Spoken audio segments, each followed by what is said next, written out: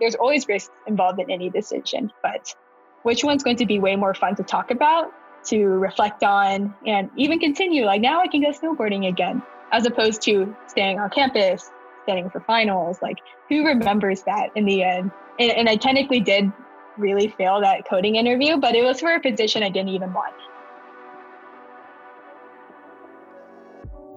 Welcome to the Ranger Outpost, where we take a deep dive into unique journeys and the not so direct paths of builders, storytellers, and professionals.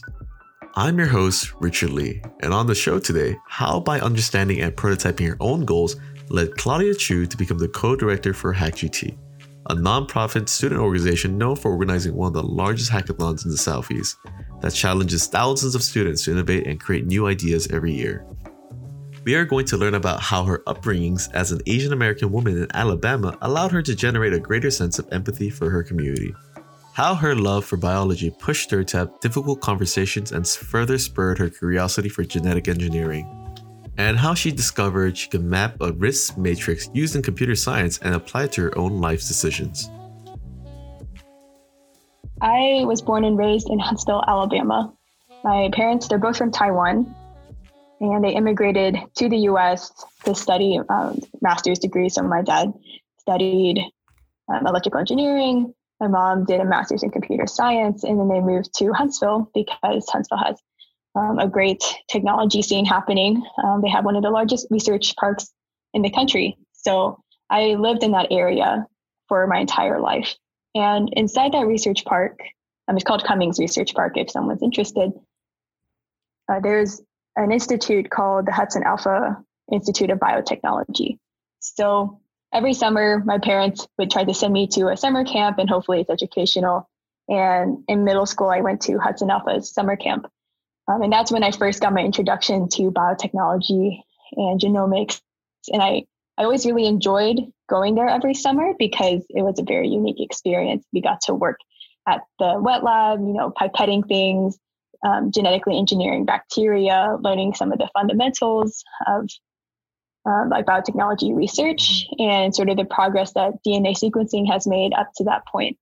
So every summer I found myself like always enjoying the summer camps, and I participated in their educational programs through middle school and high school.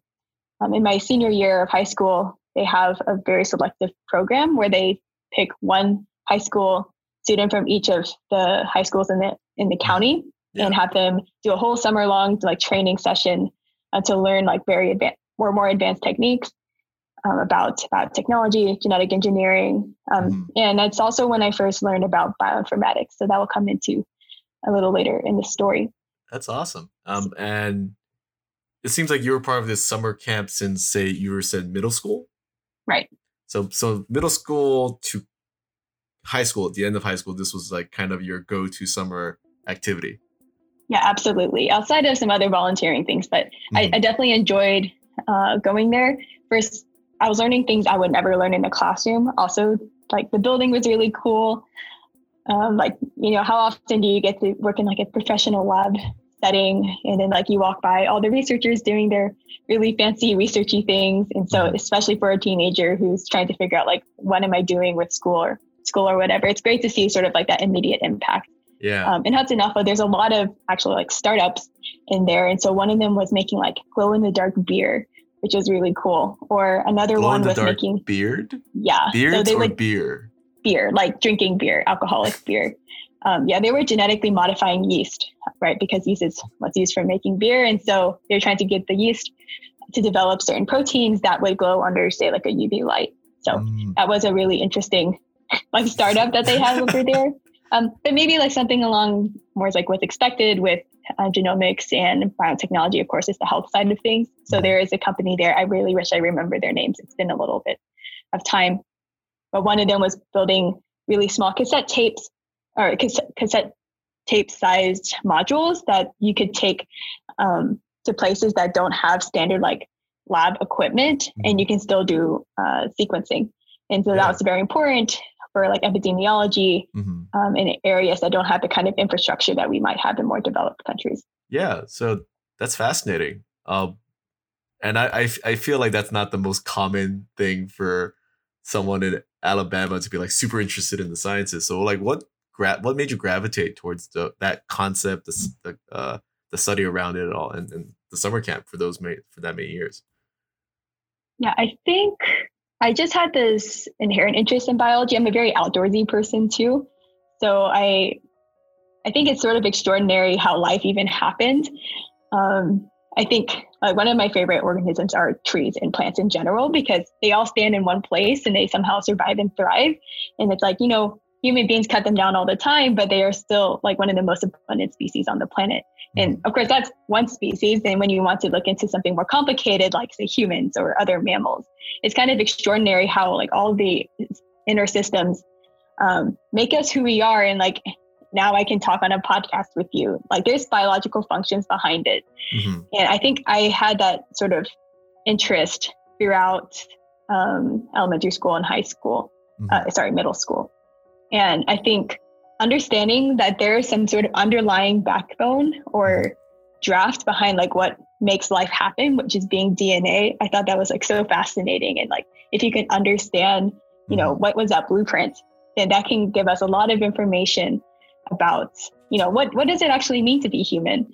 Mm-hmm. What does that mean for our past history? And what does that imply for the future? So I think that this sort of fundamental molecule, as I learned over time, it doesn't fully define who we are, but it's still a very critical part of being human, and also what it means to live and what does life mean. So I always thought that was such an interesting question. Mm-hmm. And I think that's what drew me to it. And that was the question that you asked in middle school, right? Well, I guess more formalized now, because after reflecting it, I'm not sure if like that was exactly what I was thinking middle school verbatim, but I definitely thought it was so cool that maybe at the time I was more naive, thinking this is literally the backbone of life. And over time, as I learned more about it, I learned how many other factors are involved, but that doesn't take away my appreciation for this really cool molecule that sort of defines life as we know it on Earth. So your core love of like how everything's made biologically was kind of your starting point. From there, you like realize all these individual factors that comes into play, and that even just spurred up your imagination and excitement even further. Yeah, and there's so many implications. And I will say I'm not one to shy away from things that might be controversial or touchy subjects. And I think in biology, there's a lot of very touchy subjects that I love to have really difficult conversations about, say, for example, evolution. Something that does sort of shape how I perceive this was, of course, being in a very Christian state, being in a very Christian community. I could see in my curriculum, there was this like slight hesitance to talk about evolution because, people have these certain beliefs. And I think being raised in this kind of community makes me very aware of people's concerns. And so being very sensitive to that, I think has been part of how I think about things now or how I discuss it. But I don't think it's actually kept me from having those harder conversations. Yeah. So there's like the evolutionary side of things in biology. That's a tough conversation. I want to have tough conversations. Other side of things include like, and this was actually very early on, like policies or legislation to prevent insurance companies from discriminating against people with like preconditions. So they can't use your genetic information to hike up your rates because you have a higher risk of some disease or some disorder. So there's a lot of implications behind like what this information can tell us. And I think I want to be part of those like hard conversations. I think they're interesting. Yeah. And hopefully my goal is to be on like the good side of things, but ultimately in the end, like everyone, there's really no like good or bad side because we only know so much right now. And there's a lot of unforeseen consequences in the future, but I think that's what makes it so exciting. Definitely. And I believe those hard conversations will continue to happen, right? Just because number one, you want to be empathetic of the other side and not demonize them, right? Because that's just a wonderful part of science. Like it opens up discussions. So you mentioned a lot about growing up in Alabama. How was it like growing up there as like Asian American? Right. So it's a standard story for many who live in areas that doesn't have a high population of Asian Americans. I will say that I wasn't completely alone. So Huntsville there's a lot of technology, engineering companies and industry over there. So there's aerospace, we have Space Camp, NASA, Boeing. I think Blue Origin just made an engine plant, and it's like literally 5 minutes away from my house. Wow. We have an arsenal, so we have military here. We also have TVA, so the Tennessee Valley Authority, who generates the energy because we have the Tennessee River going by. So there's a lot of technology happening in Huntsville. So that, of course, attracts a lot of talent, not just, of course, within the existing population, but also people like my parents from Taiwan, or from India. So there is a larger number of people there than one would imagine. But as soon as you drive maybe like 20 miles out from Huntsville, it's very rural. People have never seen Asian people before, or, so I definitely felt that like I was definitely different. But there was still a very small community of Taiwanese Americans, Chinese Americans that were in Huntsville, sort of linked together by this industry that brought us all to this state. So it was predominantly essentially engineers' daughters and sons that are just like getting raised up in Alabama. Right. And it was I had fewer Asian peers in elementary school, at least the way our school system worked. We had like 6 elementary schools, then 2 middle schools, and then 2 high schools. So once you start merging all of them, you get to see more of them. But in elementary school, I think there was only one other Asian person in my school, or I was in my grade, not my school. There's a few more. Yeah. Do you have a story from that time, whether it be like middle school or high school, where you felt being different or being part of the community, or how did that make you feel? I think the primary way that being Asian has affected me was definitely how I treated school, because I definitely was somebody who wanted to meet other people's expectations. And there are some aspects of like Asian stereotypes that are like, it's not bad to be smart, or like be good at math. Like I'll take that. But I think, but I really took that seriously. I think partially it was because to fit in, and to be respected in that sense. It's like, at least people respect smart people. So I might as well like live up to that expectation. So I really pushed myself hard. Especially maybe not early on in elementary school, because like we're just doing like basic multiplication, but definitely once like you're 8 or 9 and you're like, you start to have like more clear cognitive processes happening in your brain, and like you notice things and you care about what other people think. Yeah. So that definitely encouraged me to like be really good at piano, or like be part of the gifted program. Whether or not like you think a gifted program is a good idea or not. Get in math team, do all the things that smart people are supposed to do. And I got pretty competitive with it too, especially late. So like 5th, 6th grade and a little bit into middle school. By the time I got into middle school though, that's when I met more Asian people, and they are just as smart, if not smarter than me. So that's when I started to like let go of the gas of like being super competitive, but I don't think it necessarily removed the sort of work ethic I developed along the way of like, I want to get perfect grades. I want to get A's. Yeah. And that served you well. It's probably not very healthy. but that did serve you well to where you are now, right? So you and I both went to Georgia Tech. You're still in it. I'm an alumni now. What convinced you to leave, number one, Alabama, which is still your home? You've been there for like 18 years, and pursue engineering outside the state? Right. This kind of goes into a larger philosophy I have of mine. I think it's partially because I'm very fortunate to have my parents who are relatively well off.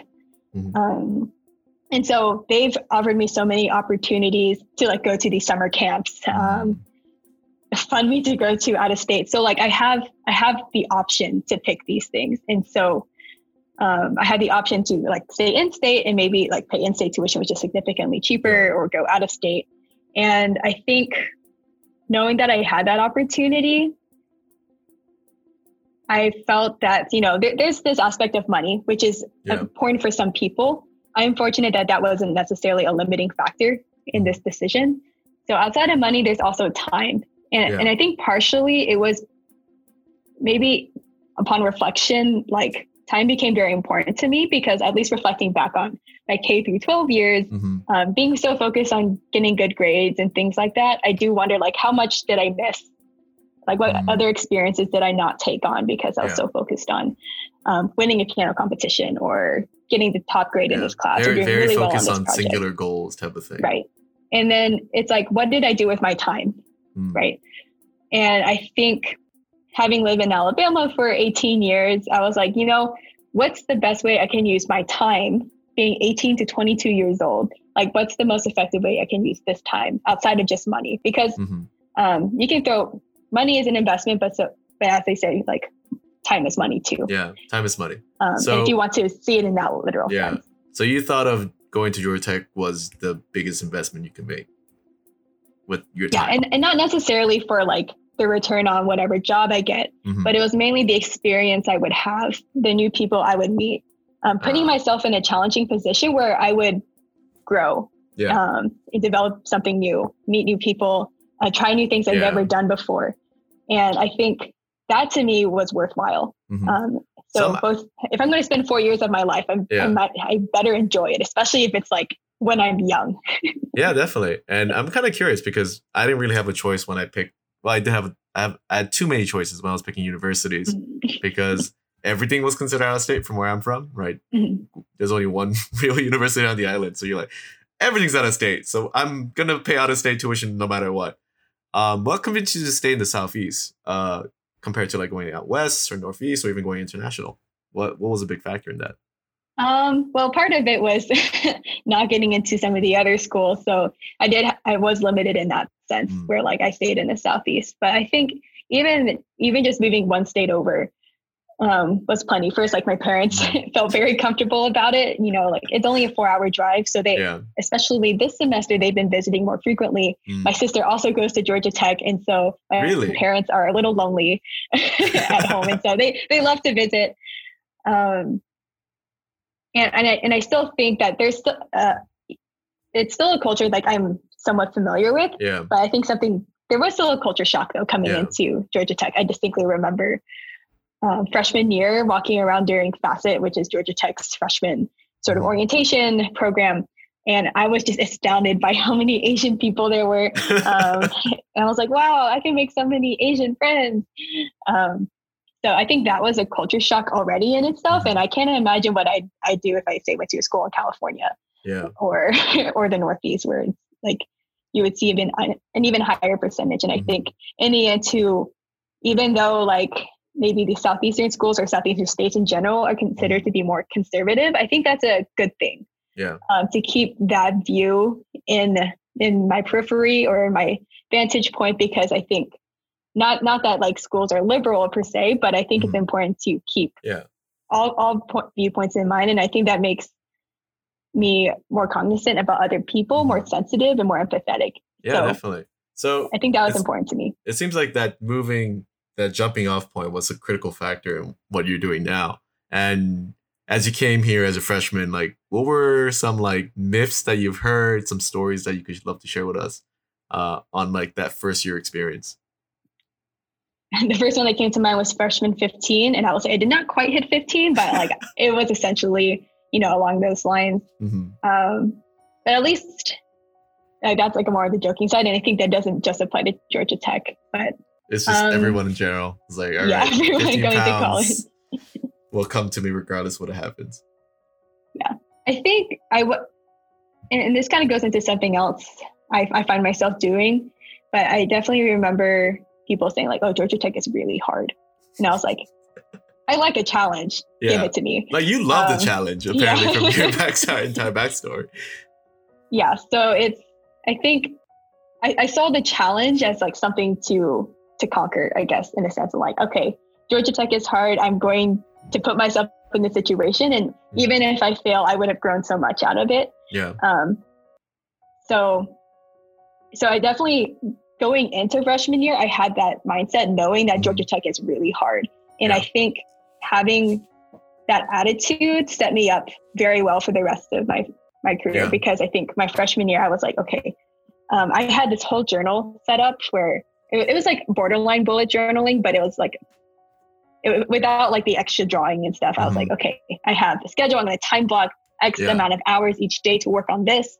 And so I wanted to make sure I set up a foundation of good habits, going to office hours, talking to professors, doing homework on time all the time. Being very into that, essentially being very intentional with your time, which is a very mature thing to do as a freshman, because I feel like when I was a freshman, I'll be like, so I'll go to class and I'll visit the TA when I need to. The homework will get done. I just don't know when, right? So you seem like you're a seasoned vet going into this.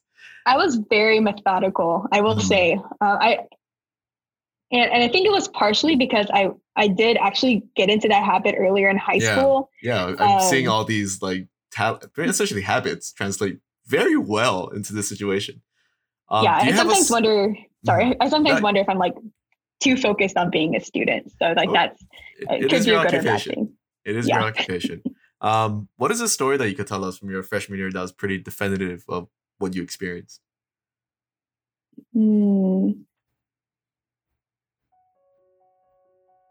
not sure how relevant.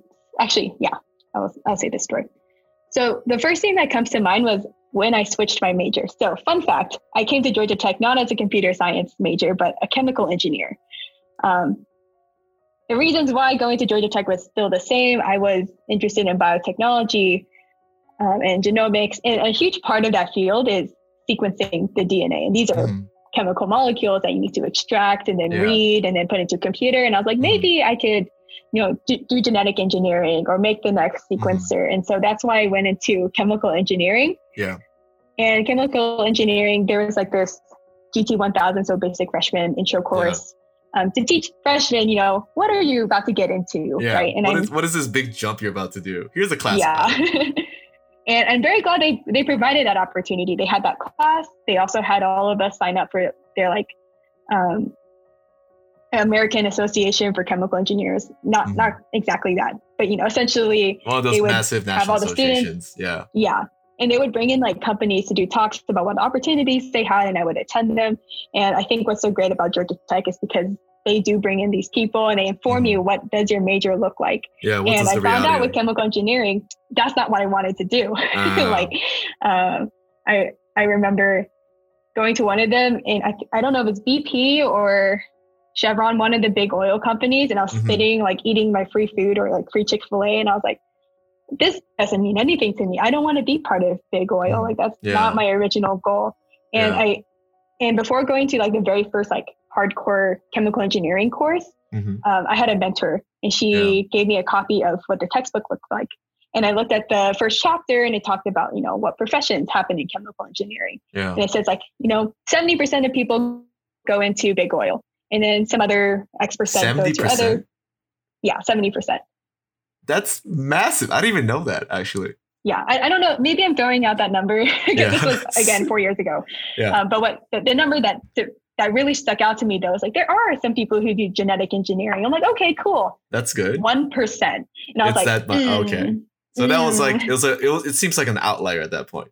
Yeah, exactly. So I was like, I don't think I'll really enjoy being a chemical engineer because they're going to learn a lot of other things that aren't necessarily relevant to the direction I wanted to go. Yeah. I also happened to be taking a CS course that freshman year because all freshmen at Georgia Tech need to take this MATLAB course. And I was passing that class with flying colors. So I was like, maybe I'll do computer science instead. And so I made that switch.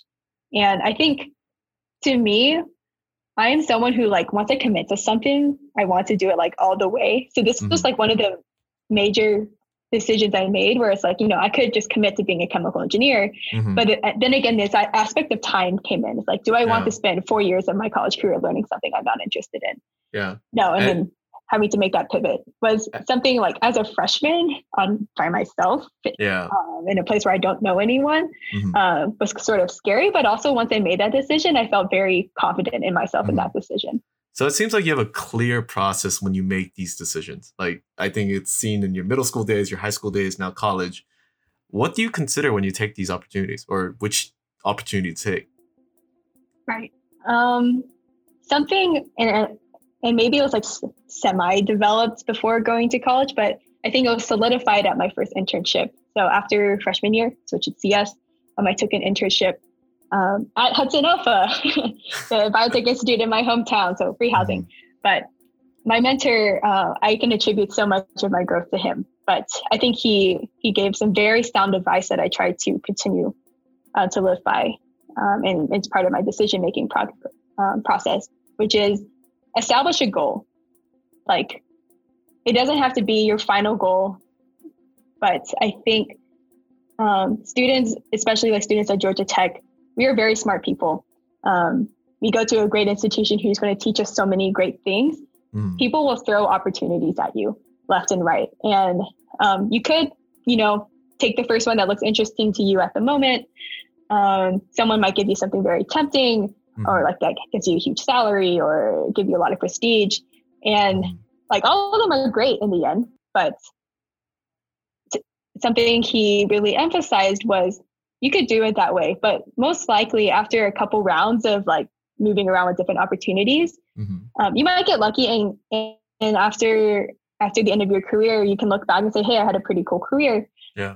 But more often than not, people are like, when they're in a job that they no longer are interested in and they feel stuck, they ask like, how did I get here? Yeah. And like so multiple his years advice, way down the road type of thing. Yeah. Like maybe short term, like it seems like fun to move around, but like long term, when you do want to find some more meaning in your life, or what you're doing, sometimes you find yourself in a very difficult position where maybe you have to go back to school to do something you actually realize you wanted. So he suggests, or my mentor suggested that establish a goal. Like, what's your 5-year, 10-year goal? And I know like when I was 18, I was like rolling my eyes or whatever, but it's really true, because what happens is I get thrown a lot of opportunities. How do you decide which one to pick? Yeah. And like, there's technically no right or wrong, like objectively, but there's definitely ones that get you closer to your goal personally than others. And that really helps first lower the amount of stress, like what opportunities am I missing if I don't take this opportunity? Instead, you see it as which opportunity gets me closer to what I think I want. Yeah. And then if what you want changes, you just change trajectory. And as long as you're going in the right direction, I think you'll find yourself much easier to make those decisions. Yes. And get where you want to be. So it seems like you have this very simple process of selecting a goal. How do you, number one, pick the goals, right? Because it seems like there's tons of goals to go for. And number two, measure yourself in the sense of how do I know if I'm pursuing the goal correctly, or how do I know if I'm actually pursuing the goal at all, right? Because it's easy. Right. The heart goes one way and the logic goes the other, right? So how do you do those two parts? Like select the goal in the first place and then measure yourself if you're doing the right thing. I think I got really fortunate again, finding a goal. As of now, I think is where I want to go, which is this biotech genomics place. And so I think part of which opportunities to take is ones that get you closer to whatever you think your hazy goal is, but also ones that would solidify that goal too. So part of the reason why I took an internship at Hudson Alpha my freshman year was like, okay, I'm going to really test the waters if I actually want to do like computer science and biology. So it's sort of like a 2-in-1 where like, I think I want to do something, but I will take opportunities that would both grow and put me in that direction, meet new people who know more about that kind of goal or can help me solidify that goal. And also just experiences that will tell me whether or not that's something I'm interested in. Yeah. So it's something that like no one has like a perfectly defined goals with all the specs and all like the subheadings. And even I'm not entirely sure exactly where I want to go with this field in biotech, but taking opportunities to formalize that goal and make sure you can pivot and have room is something that I've taken. And after the course of 4 years, I've done this internship at Hudson Alpha. I also got to work at the National Institutes of Health in 2019. I did research at Georgia Tech. Taking those opportunities solidified and also helped me build up a network of people I can go back to and ask questions about like, is this the right way to do this? Or is there other alternatives I should consider? And them being our mentors, they can also offer me feedback about like, what are my strengths or what can I work on? And like, what other opportunities are out there for me that I might be interested in? it seems like you prototype multiple experiences for yourself, which is like great to get those testings in the waters, get those internships, those research opportunities to really confirm or essentially offer some alternatives to what you're currently doing now. Mhm. And it seems like you've done a ton of official work in university, right? So I know there's a lot of goals involved. So what are some stories that you could say on the personal level that affected your growth, whether it be like time with friends, time with the community, that you could really talk about? Yeah, so one of the stories that I remember very vividly, and it always go back to this idea about making decisions in time, etc. But sophomore year, it was finals week, and me and some friends just went to the Atlanta Botanical Gardens. They had this great light show, and after that, we went to a Waffle House and we were just eating and chilling. And then one of them, who frequently goes snowboarding, offers to take us the next day. So it's me, my friend, and this guy who snowboards. And I have never snowboarded before. And I was like, wow, when am I ever going to go snowboarding again? It's like wintertime. There's actually snow in the Southeast. He would take us to a place in South Carolina. I forget the name. And so I was like, wow, that'd be really fun. But at the time too, like I'm also generally a pretty conservative person with risks. Mm-hmm. But one other way I kind of decide like whether or not I take an opportunity is how much I would regret not doing it. So something I learned in my advanced algorithm class is that there are algorithms in machine learning that uses like a regret function. So a regret function? It would like measure how much would you regret doing this or not. And like they put in some sort of numerical value. Mm-hmm. Yeah. So when I was thinking about whether to go snowboarding, I was like really conflicted because I knew like, okay, technically I just met this person. Yeah. Dangerous side number one. Number two, okay, we're going to be driving away like 3 hours away from campus. Mm-hmm. You know, that's a long drive. And, you know, what if we get in a car accident or some other sort of incident happens snowboarding, right? Like what if I get severely injured or, and technically I had like a coding interview the next day. Oh, so like, I was like, I don't know if I should do, or like not the next day, but the day after. So it was also finals week. So I would also have to drive home. So it was a little complicated. And I remember calling my parents. I was like, Mom, Dad, like, what do I do? Because like, this is such a cool opportunity, but there's a lot of risks involved. My parents, being caring about my safety, they're like, don't do it.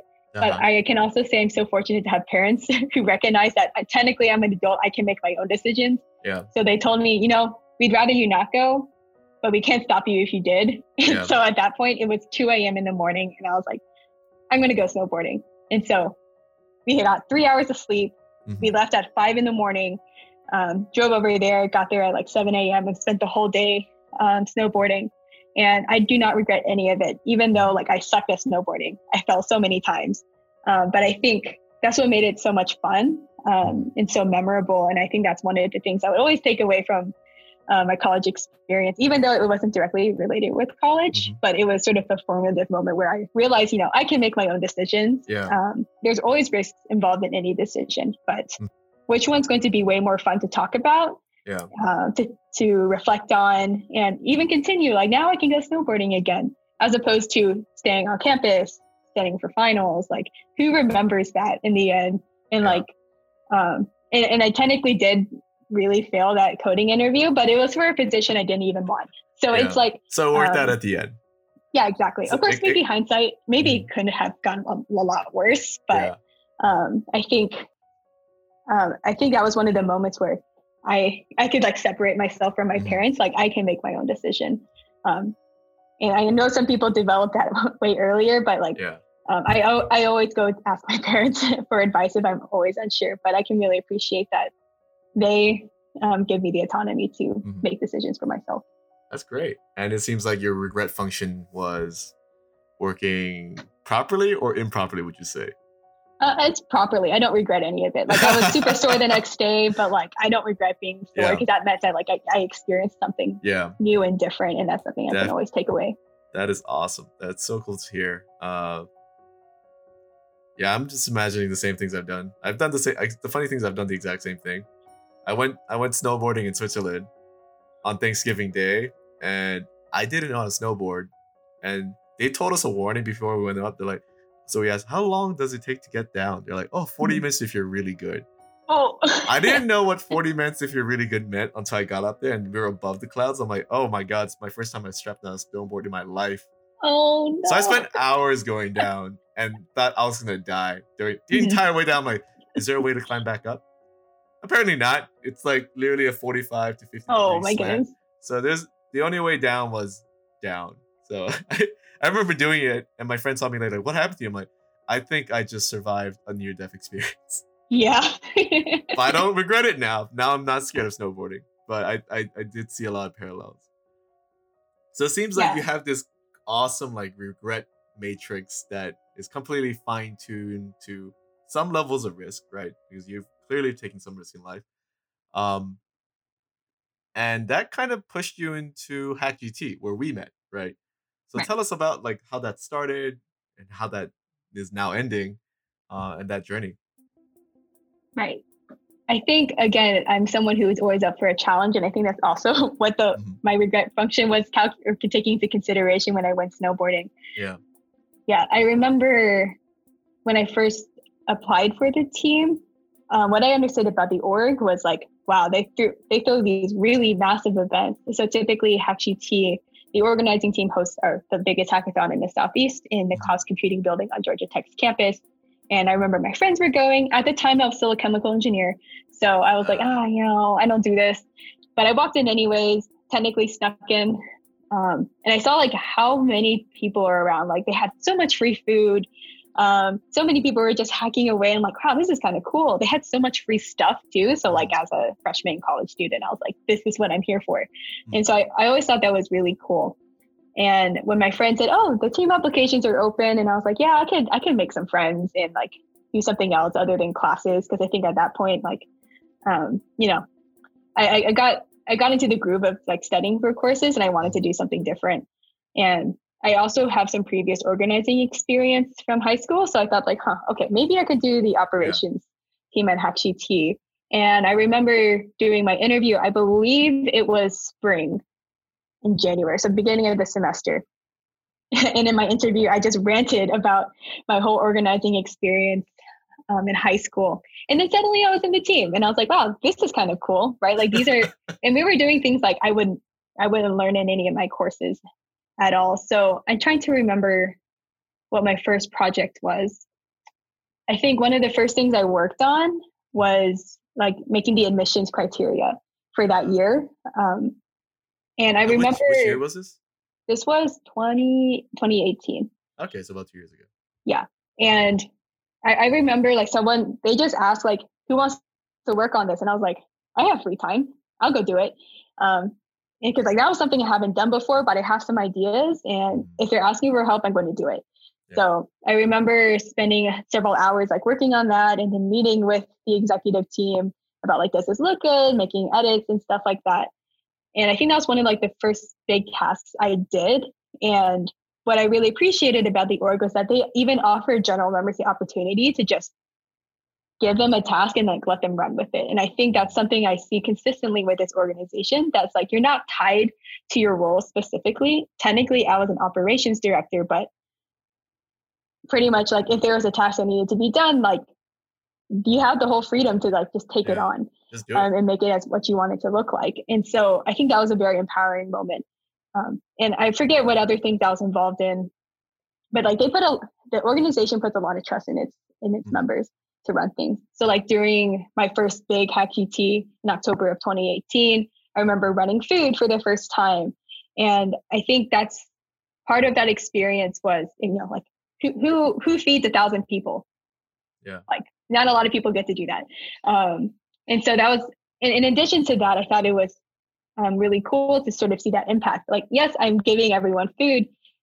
Maybe I don't get to interact with them one-on-one, but I get to see almost every single person attending the event.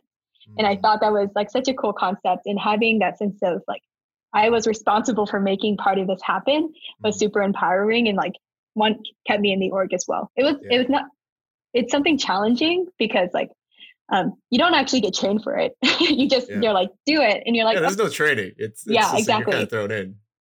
And I think And it maybe is partially also like, there's a certain level of risk of like, you might mess this up and everyone will be mad at you. But I think there's a whole lot of reward on the other side too, of getting to see all the participants, getting some of the food yourself, having that sense of ownership over what you worked on was something great that I think HackGT does an amazing job empowering its members to do it if they want that opportunity. So the following year, I looked for more leadership positions, and something they did was introduce a new event that was going to be like more arts and tech related. And I was like, I'm going to lead that. And so you just said, I'm taking this project. Technically, I applied, and then I think people voted. Though technically, I was the only person who applied for it, so I automatically won, which is so you won uncontested. Yes, at least they didn't say no, because then that would have been a problem. But yeah, I think it was my first test of like not just doing individual portions of an event, but like hosting an event from like beginning to end. And I think what was especially unique about this leadership position was this was the first time HackGT had hosted this event. This event's called Horizons, for those who might be familiar with that. And so not only were we just, planning the standard logistics of like buying the food, making the lines, getting the tags and whatnot, it was formulating like what was the whole purpose for it. Like what was the mission? Like what did we want the participants to achieve? Because I think, and especially through that experience, makes me appreciate like hackathons are more than just cookie cutter, like do the same thing every year. You want to be very intentional about like the resources you provide and to achieve some sort of goal for your participants or for your team. And I think that makes a much better experience. And that's actually when we met to talk about designing Horizons. So that was your first time running it. Yes. So that's fascinating, because I remember I was like, I think I was approaching you. I was like, oh, she's experienced. She knows what she's doing. They're just doing this over and over again. So I was just there to give you my 2 cents. Hopefully that helped. I think it helped. I don't exactly remember what you said, but I'm sure it helped in some capacity. Yeah. Because Horizons was such a different concept than the traditional hackathon. How was it different for the audience members? Yeah, so hackathons, maybe we should have backtracked a little bit. Typically, a standard hackathon is not like breaking security walls or whatever. Hackathons, at least in the collegiate sphere, is where you, like many students, come together, either physically or virtually now, to create something new or build a project in a short period of time. So standard HackGT events, so the ones that we host in the fall, it's a 36-hour hackathon, and in person, everyone would go to the class computing building where people can form teams, start creating really cool projects, meet with sponsors. Sometimes sponsors bring challenges as well. And so, the goal is to just create a really cool project. Sometimes people do it to get the prizes. It's also a great opportunity to learn new things. So there are workshops, there's mentors. I mean, along the way, the organizing team's responsibility is to make sure they have those resources. And then also everything else to support the hackers, like giving them food and coffee so that they can get through just like fueling them for the 48 hours. Yeah, exactly. So that's typically what hackathons look like. It's just a short-term, like grinding away a project that maybe you didn't get the time to work on during school. And how was Horizons? Oh, sorry. You got it. Yeah. But for Horizons, it's similar. It was a 24-hour hackathon, but most standard hackathons are very software oriented. And I think software lends itself to being able to be developed in a very short period of time. Hardware related things, on the other hand, tend to be a little bit more difficult. Another thing too is that as an organization, we are made up of more than just CS students.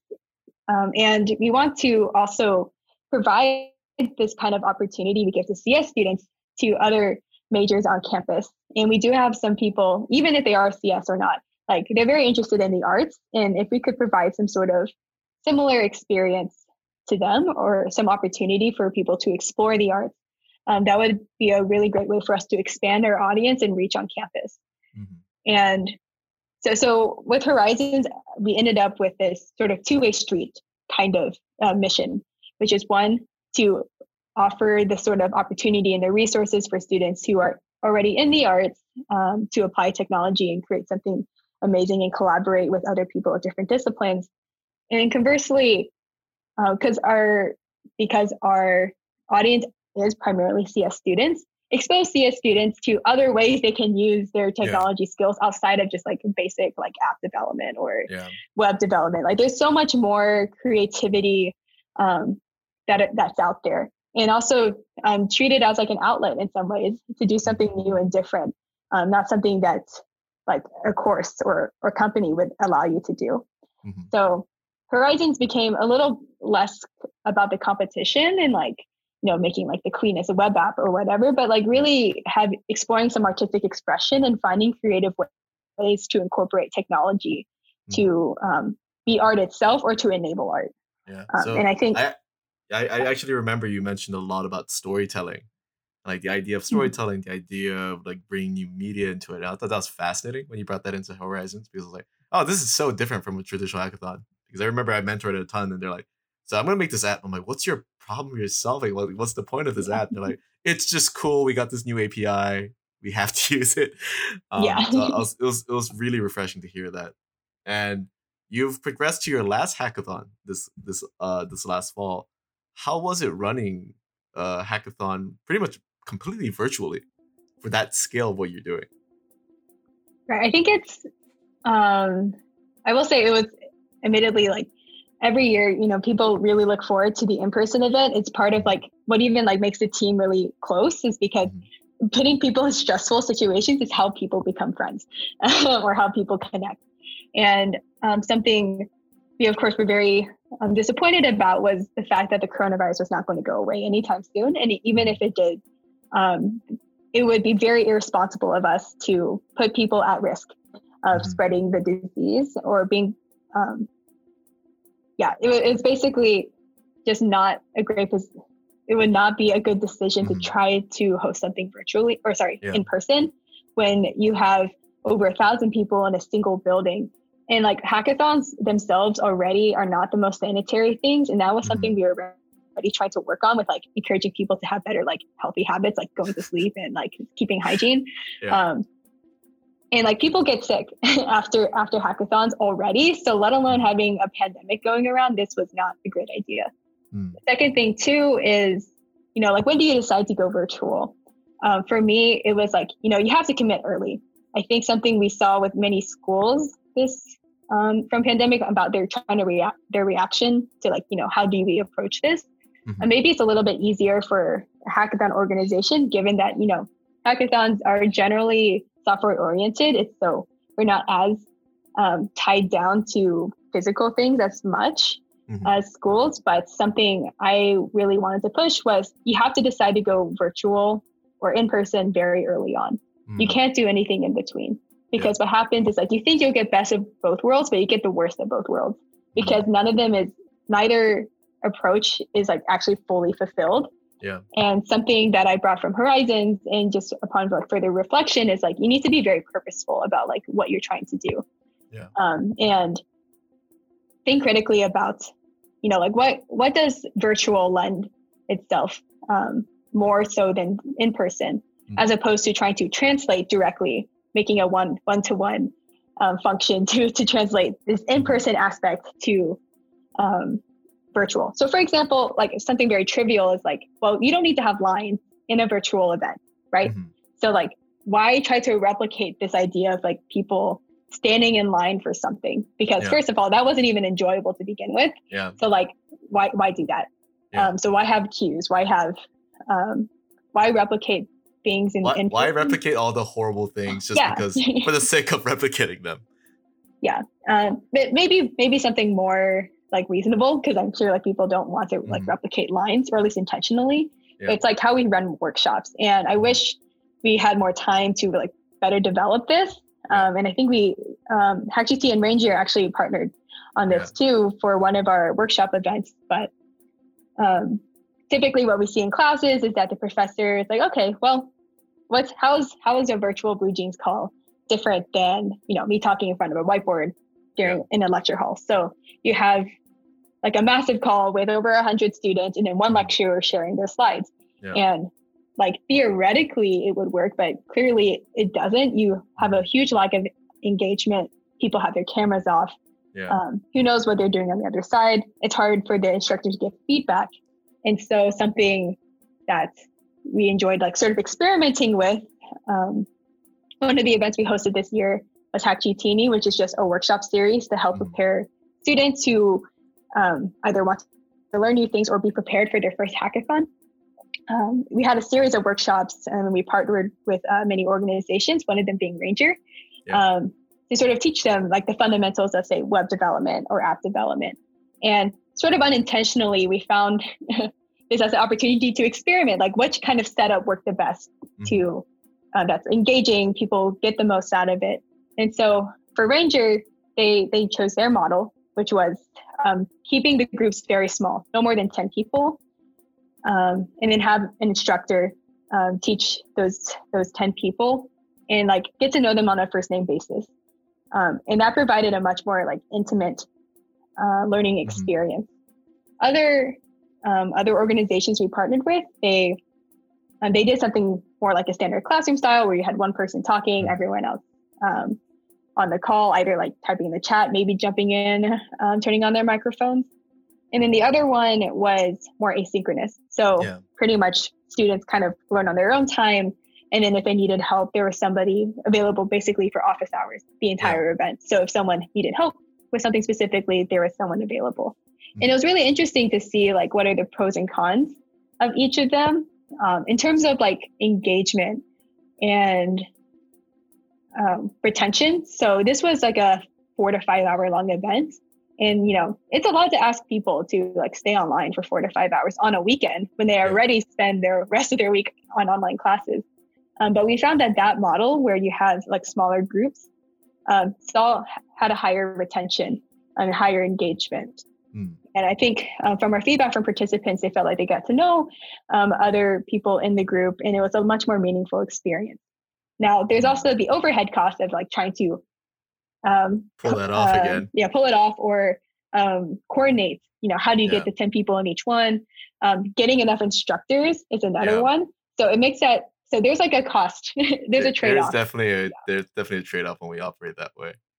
Yeah, well, it was really nice to host them. I think our hosts really appreciated that small levels of interaction. Yeah, and then we saw that with maybe the more standard lecture style, it did a little bit better than say the asynchronous one. But there's definitely, it depends on the people, like what their goals are, and I think.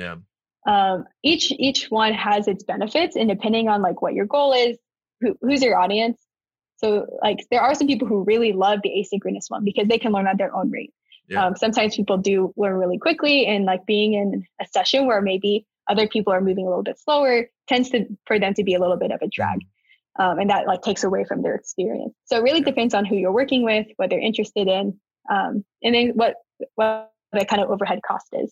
I think I read a book called, Power of Moments.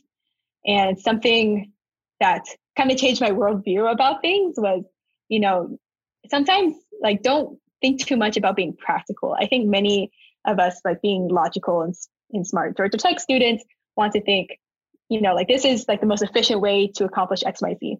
But there's a lot more than just the results. There's also, you know, the human aspect of collaborating or creating moments that actually mean something, right? So going out of our way to like, why do we host birthday parties, right? It's like, it's just somebody's birthday, just like nail them the Amazon gift and like, but like there's something meaningful about like taking the extra energy to, you know, deliver a cake, make a cake. Like there's just something more meaningful in that sense. And so I think it translates to, you know, how do you make a good event or how do you make a good initiative that's meaningful? And like maybe it's, there's certainly smart ways and dumb ways to go about things, but I learned to not restrict your options based on just pure practicality. You have to consider like, is the extra work worthwhile? Like how much extra gain in value do you get by putting a little bit of extra work in, say finding more instructors or coordinating it so that you can get smaller groups. While that might take more effort, the rewards increase. And so thinking critically about like what that reward versus cost looks like is something I've learned to appreciate more versus just pure practicality. Like, oh, that's too complicated. We might as well just stick to the status quo. When you know, or maybe you don't know, but you can at least experiment to see like, is there something better that's still manageable but like exponentially increases the kind of value you get for your participant or your audience. Yeah, definitely. I think it essentially shows the quality of the work you do, right? It's like that small marginal thing that really ups the quality of everything. Um, and it seems like now you're reaching the end of your HackGT experience. What are some thoughts that you have as you're exiting it, and near graduation in the next few weeks? Yeah, I will say HackGT has been a huge part of my entire college career. As I mentioned, I joined it freshman year, and I've been in this org for pretty much the rest of my college years. Something unique about HackGT too, maybe not exclusive, but something I appreciate is that HackGT is like almost nonstop. We work through the summer. So it's not just like during the school year. It's something that you can work on continuously. So it's reflecting back on that experience, I realized just how much time I put in that organization, and also how all the people I met, like they're all so incredibly passionate and smart. And I felt so, I feel so fortunate to have met all these people in this capacity. Got to be in very stressful situations together, get to celebrate together when we pull off an event. Also be critical about the event and being very open to, growing our organization, giving each other feedback about how to be a better leader, a better member, how to approach a certain problem differently. I think HGT has offered that opportunity that I'm not sure how else I would have found it. I know and I think it worked for me because I like to be independent in some ways about like, okay, give me like, what's the problem? I'll go solve it. Yeah. And I think HackGT was a great place for me to do that. And this past year being co-director, that was like the ultimate position where there's nobody telling me what to do. Actually, like I was the one calling the shots, me along with my co-director. And so I think it sort of elevated every year, like the degree of like how much independence, but of course, like with independence becomes a lot more responsibility. So every year I learned something new. So this year it was, and especially challenging with the pandemic, but I think that only added to how much I learned, which is like how important it was to look out for your team, that you're representing all these members. You have the power to give these people responsibilities and experiences that they will grow to appreciate after their time at HackGT. So for example, with COVID, a lot of people lost their internships, and it was not my idea. It was actually somebody else on our exec board. We thought, hey, what if we like started like an unpaid like a fellowship kind of experience within HackGT, because we recognize some people, their original opportunities for the summer were gone, and we want to find ways to support them. And so we had some people do this fellowship where we found some sort of internal projects they can work on independently. That would be some benefit to the org. And at the very least, it would be a great experience for them to learn. They could still put a project on their resume. So upcoming fall career season, it's not like my summer was empty. They could actually put something there to further their career. And what came out of it was a great internal tool we actually plan to use for the long term, which was fantastic. And then also it helped people, and of the people who participated in it, we found that they took on even more in HackGT. They found a whole lot more passion and love for the organization, and they are actually like looking to do more leadership. So looking into, as a leader, your job is to empower other people to be leaders, not necessarily the exec side of things, but to lead themselves, be independent, and take initiative for what they believe is important. And I think that was something that as a general member, you don't realize that your exec board or your other leaders are pushing you to do. And reflecting on it, I realized, that's what previous exec was doing to me, was offering me these opportunities. And that's very important to keep up that momentum every year for the organization to stay afloat. And I think it was especially critical this year, given that it's really challenging to keep up team morale, really challenging to recruit new people virtually. And I know several other clubs are struggling with this. And I think HackGT is fortunate that we do have the infrastructure, the kind of goals that can somewhat translate to be virtual. Other clubs don't have that luxury, or is it much more challenging, especially if maybe theirs is more like physically based. So that's really amazing to hear. And it seems like you've learned a lot of lessons as we're now reaching the end of your undergraduate experience. What would be, say, 2 to 3 advice pieces that you would give to people coming into college, people currently in it, people still figuring out what they want to do? What would be your 3 pieces of advice? I will reiterate what I mentioned earlier. Consider like what's valuable to you. So is it money or is it time? And either is fair. I am not I am not criticizing anyone who makes decisions based on financial reasons, because that's perfectly valid. Yeah. I found myself in the fortunate position where I could consider both time or money in my decisions. So consider like what's important to you, and then use that to help develop your goals and decide which opportunities to take. Second is to ask for help. There's no one out there who does everything alone. And if they do, I think, I feel like they could have gone even farther if they had the support of others. So lean on other people, help other people too, pay it forward. I think we get a lot more from our experience when we do it with other people. And I'm very fortunate to have really great mentors over the past couple of years at my internships and during any classes or my research experience, who are there to help. And everyone wishes everyone else the best. Yeah. And then lastly, like, don't be afraid for goals to change. Like sometimes like we don't want to fall into this like sunk cost fallacy. It's like, okay, I've already spent all my years doing this. Like I have to fully commit. But this kind of goes back to the first piece of advice, which is like evaluate like what's important to you. And I think don't undervalue time. And sometimes you'll find that, you know, you might have sunk in a lot of time in this already, but sometimes it's time to change. And also don't blame yourself for making like the wrong decision earlier, because like similar to science and any other discipline, it's like your decisions were made on the knowledge you knew at the time. And so don't be afraid to change your goals.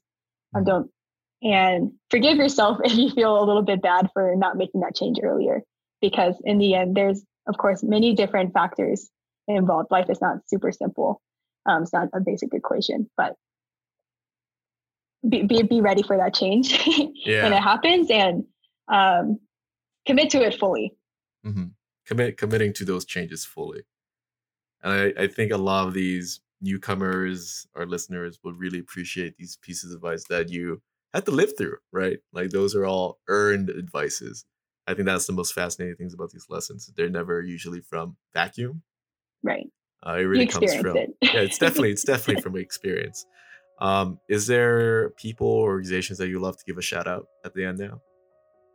Of course, HackGT. I know I've already shouted them out way too much, but again, it's been a huge part of my experience, and I encourage any student who might be attending Georgia Tech and are looking for an organization that makes a big impact on campus and in the country, really does challenging things.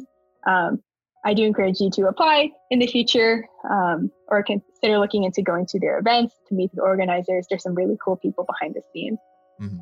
Also, I will say Georgia Tech doesn't have the greatest sort of like school spirit. And like, I think that's really unfortunate, but I will still say at least coming into like literally the last 2 weeks of my college career at Georgia Tech, I can really appreciate the people here, both like the professors and the administration who are actively trying to prepare students for the future, give us challenging courses, push ourselves to be better engineers, better software engineers, provide experience to do undergrad research, bringing in companies. So we know what we're getting into. I think Georgia Tech on the administration side has done a great job in like allowing me to realize what I did and did not want. And I think that's an important job. And the other part too is of course the people here. And it's not just HackGT, it's people in my classes, it's people in my dorm, my roommates, other people I just happen to come across. There's some people doing really amazing things on this campus, and that's really inspiring. It pushes me to do better. And of course, these people are more than just work. They also have a lot of fun doing it too. So shout out to Georgia Tech overall. And yeah, I'm glad that I came to this. Glad I came to Atlanta and came to Georgia Tech, because I think there's a lot of experiences that that is honestly priceless in many ways. Just as you are thanking them, I'm pretty sure they'll be thanking you for all the hard work and efforts and magic you essentially put into the campus, because it really does take a little bit of magic to make this all work. So yeah, thank you so much for being a wonderful guest on our podcast. And we'll talk to you very soon, Claudia. Yeah, thanks for having me here. Enjoyed talking about my college career, especially now that I'll be leaving very soon. So it was a great opportunity to reflect on it and offer my advice, paying it forward to anyone else who might find this story compelling.